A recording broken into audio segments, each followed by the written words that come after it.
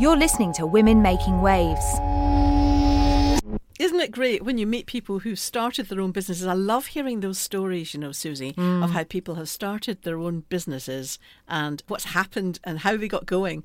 And this is the case in this interview. It's Kelly Molson who started a web agency called Rubber Cheese. Isn't that a great name? It's a great name, isn't it? You would never think of calling an agency Rubber Cheese. It just stands out, and clever her. She came in and she talked about how she got going, and she talked about how surprised she was that there were so few women. I think it was 27%, she said, of UK agency owners were women. She was very shocked about that. But anyway, I don't want to give too much away, but it was a really interesting story. And I liked it because she was quite young when she started this agency. Boy, that is brave. Yeah, and 24. 24. I don't know what I was doing at 24. You remember what you were doing at 24? I do remember that was my favourite year, actually. Oh, was it? I didn't start an agency, sadly. I wish I had. Oh, she sounds good. Anyway, enjoy this one with Kelly Molson talking to, of course, Linda. I was quite surprised to find out that of around 400 or 500 agencies that were surveyed, only 27% of those agencies in the UK were owned by women. And that really shocked me more than anything. We talk a lot on Women Making Waves about the shortage of women working in technology and in STEM subjects generally. So it's good to hear about people who actively work to get more women into tech.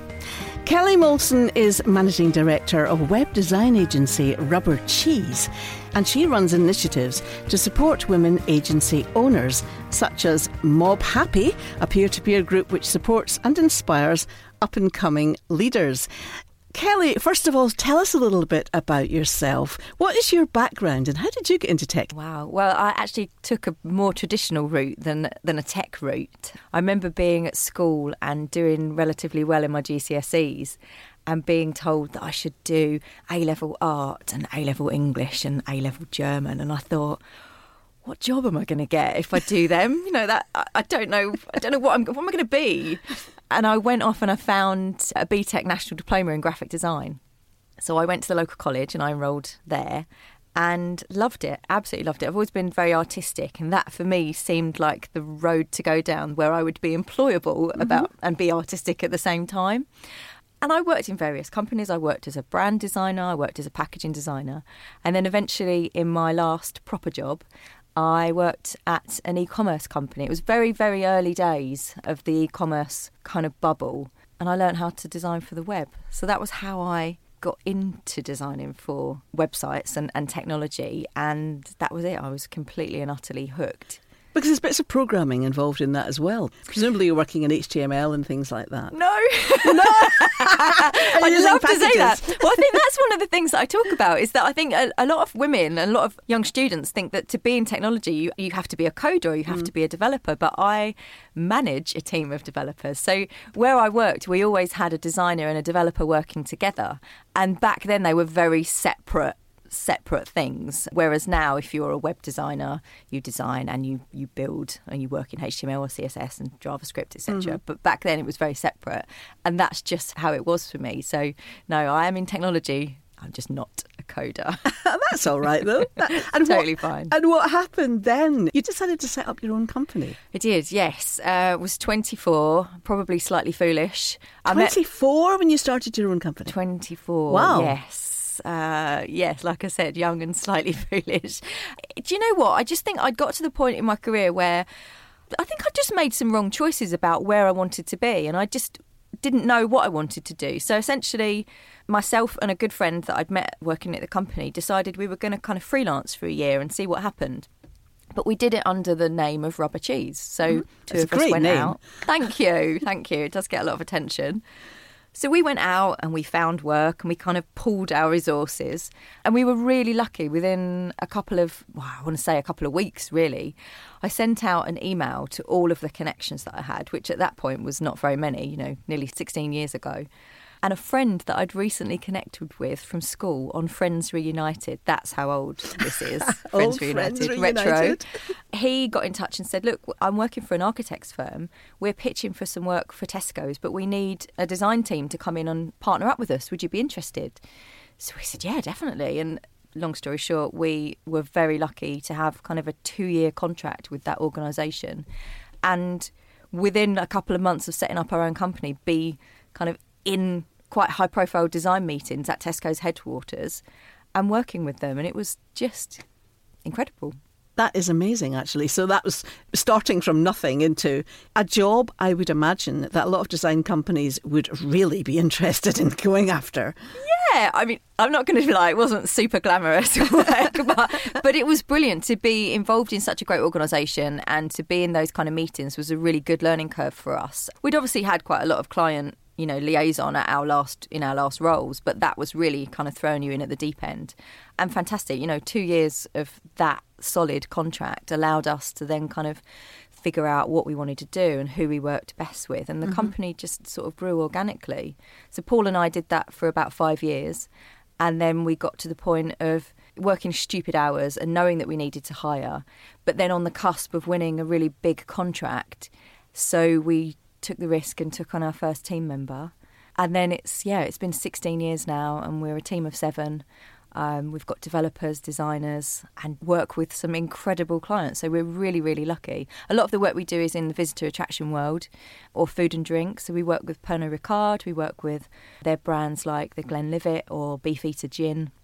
And we work with organisations like Eureka, the National Children's Museum. So clients all over the country, and as in Pernod, is a global organisation as well, so extremely lucky. But it sounds like you hadn't really thought all that much about it when you started. You started it, but you didn't have a huge plan at the time, did you? Or did you? No, no plan. But sometimes that's the way to do it. If you overthink it, you don't do it because it's terrifying. Yeah, I agree. When we first started up, if I'd have thought this is where we were going to end up, I would have been too scared to actually do it. Yeah. I mean, we did set goals. I think quite early on, even within the first year, we kind of knew that we wanted to be an agency. We knew we wanted a team, and we knew we wanted to grow. But we did do that very organically, and we did it in our own time. So it was really manageable, and I think that gave us a resilience that we built that resilience over time rather than rushing into a huge growth plan. Do you have ambitions to become really big, to employ 50 people or 100? We have growth plans,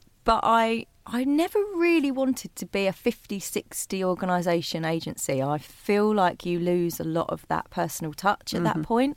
So we do have growth plans, but I think we're probably capping at about 15 or 20. And at some point, did you notice that there were mainly men that you're employing, or did that not really happen to you? Have you had a good mix? Well, interestingly, no. Actually, we were always kind of 80-20 female-male. We had 2 brilliant women designers who worked with us for a number of years. So actually it's only been recently where that has shifted the other way around. And it's probably, I guess there's a few reasons. I think we do a lot more development work now than we did. Back then we were more traditionally kind of a graphic design agency that did some web.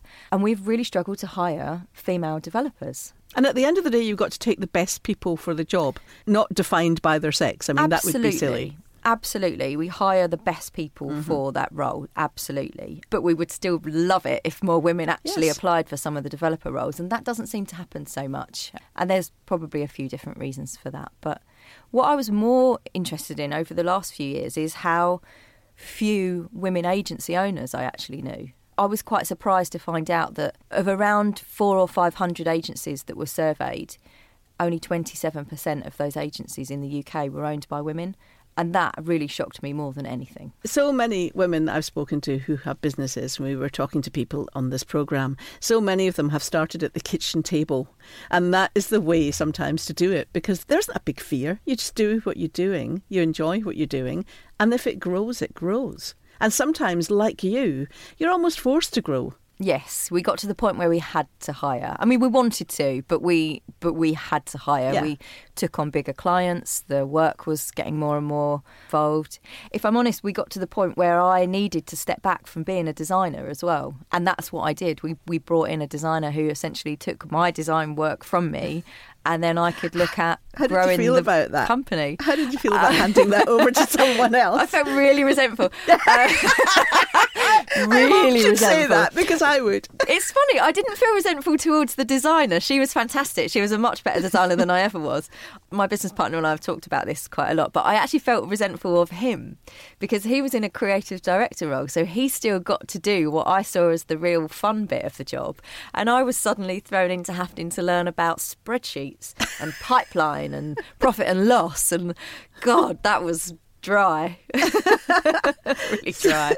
So you started up by agencies. When you talk about agencies, you mean the plethora of agencies, don't you? Not just design agencies? Yes, no, not just design agencies. We talk to all kinds of agencies. So we're a web development agency. We know graphic design agencies. We know content marketing agencies, digital agencies. There's a whole plethora, as you say. Mm-hmm. So you started up a kind of network of women agencies, people that owned agencies that were women. I think that's a great idea. Yeah. But were people a bit suspicious of that? Because some of them will be your competitors. And how open are they when they come along to events and talk about their business? Do you know what? Things have changed so drastically over the last 5, 6, 7, 8 years. When we first set up in business, you could not get another agency to talk to you for love nor money. It was very, very competitive, highly competitive, especially in localised areas like Cambridge or in Hertfordshire where we were based.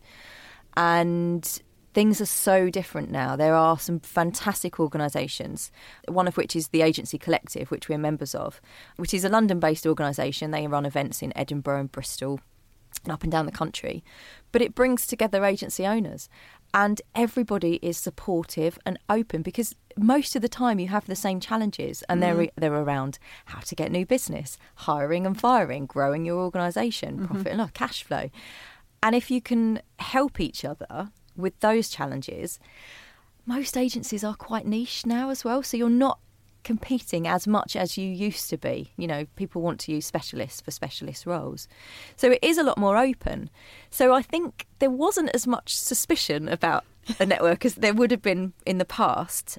But I think really for me, it was just that surprise of finding out about this low percentage of agency owners being women. Yeah. So there's an organisation called the Wow Company. They're a specialist accountancy firm for agency owners. And every year they run a bench press report which surveys agency owners up and down the country. And that's initially how I found out about this 27% and was slightly enraged by it. But then I took it upon myself and I thought, well, who do you know in your network that's another agency owner, a women agency owner? And I thought, well, I probably know about 3 or 4. So if I don't know them, why should anybody else? And that's ridiculous. And how did you get that off the ground then? Did you publicise it through social media or how did you do it? Well, it started initially with an interview series that I ran. So I set out to speak to other women agency owners and find out what they thought about the 27% and what their startup story had been, why they set up their agency, how they did it. I think I spoke to and interviewed around 35 to 40 women on a blog, kellymolson.co.uk. And all of their stories and all of the information I got from them was so inspiring. A lot of women had set up their agencies when they'd been on maternity leave or they'd been made redundant. And there was a real kind of sense of spirit about this is what we're going to do. Mm-hmm. So that's how it started. And then over time, I thought, wouldn't it be amazing if we could bring these women together and that actually they could support not only each other, but actually then inspire other women that would like to take that step into running an agency. There's a lot of freelancers out there that are doing their thing, but they don't know how to do the next step if they want to employ someone or they want to start to grow. So that was why Mob Happy was set up.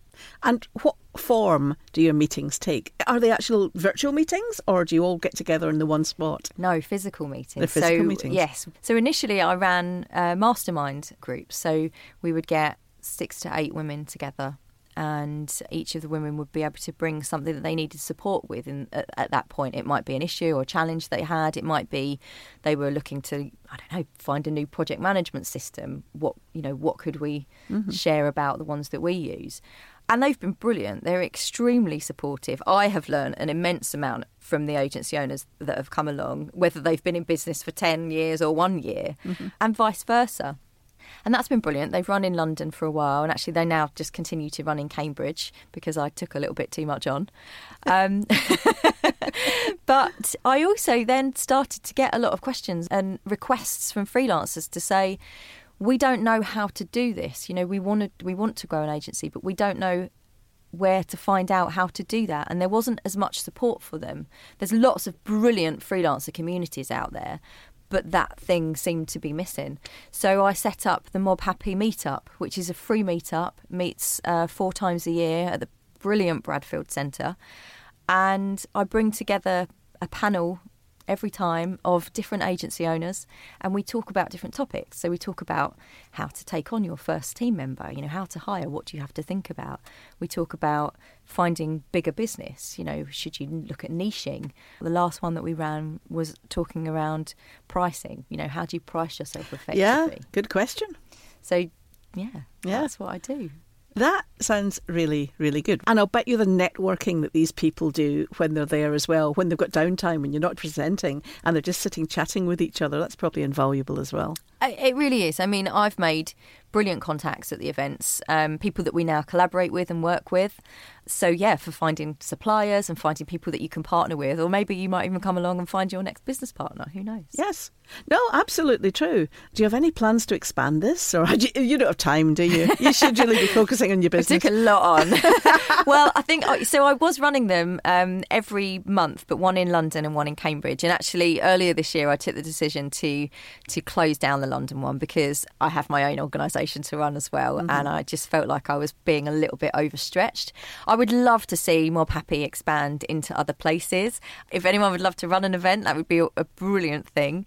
But for now, I'm quite happy focusing and keeping them local in Cambridge. And would that just be agencies, or can you see yourself branching out and maybe having Mob Happy for women in IT, Mob Happy for, you know, other types of groups? Maybe. I have to say I haven't thought too much about the expansion, just because the agency world is what I know and it's what I know best, and it's where I feel I can deliver the most value. But again, I'd be really open to talking to people if they would be interested in taking that on and expanding it into different sectors, because I think the Mastermind platform can work brilliantly for that. So let's hope that we can encourage some more women to be agency owners and into tech in general as well. I hope so. Well, one of the things that we're actually doing next week is Mob Happy events, the masterminds, they all run as not-for-profit. So all of the profits are invested back into initiatives that help to educate young women and students into how they could get into these kind of careers. And like we talked earlier about technology and me not being a coder, I think there are a lot of people out there that assume that you need to be very technical to be a woman in tech, which is not necessarily the case. So next week, collaborating with Form the Future, we're actually running an enterprise day in a primary school where a number of the women that come along to the Mob Happy events are coming in, and we're going to see what the students can do and come up with ideas as to how we can inspire them a bit more to come into these topics. So I'm really looking forward to running that. Oh, that sounds like an excellent idea. I love that idea. Thank you. Well done in what you're doing, because it sounds amazing. I think pulling people together is always such a great, great thing. Kelly Molson, thank you very much for joining us. Thank you so much for having me. And that was Kelly Molson talking to Linda Ness.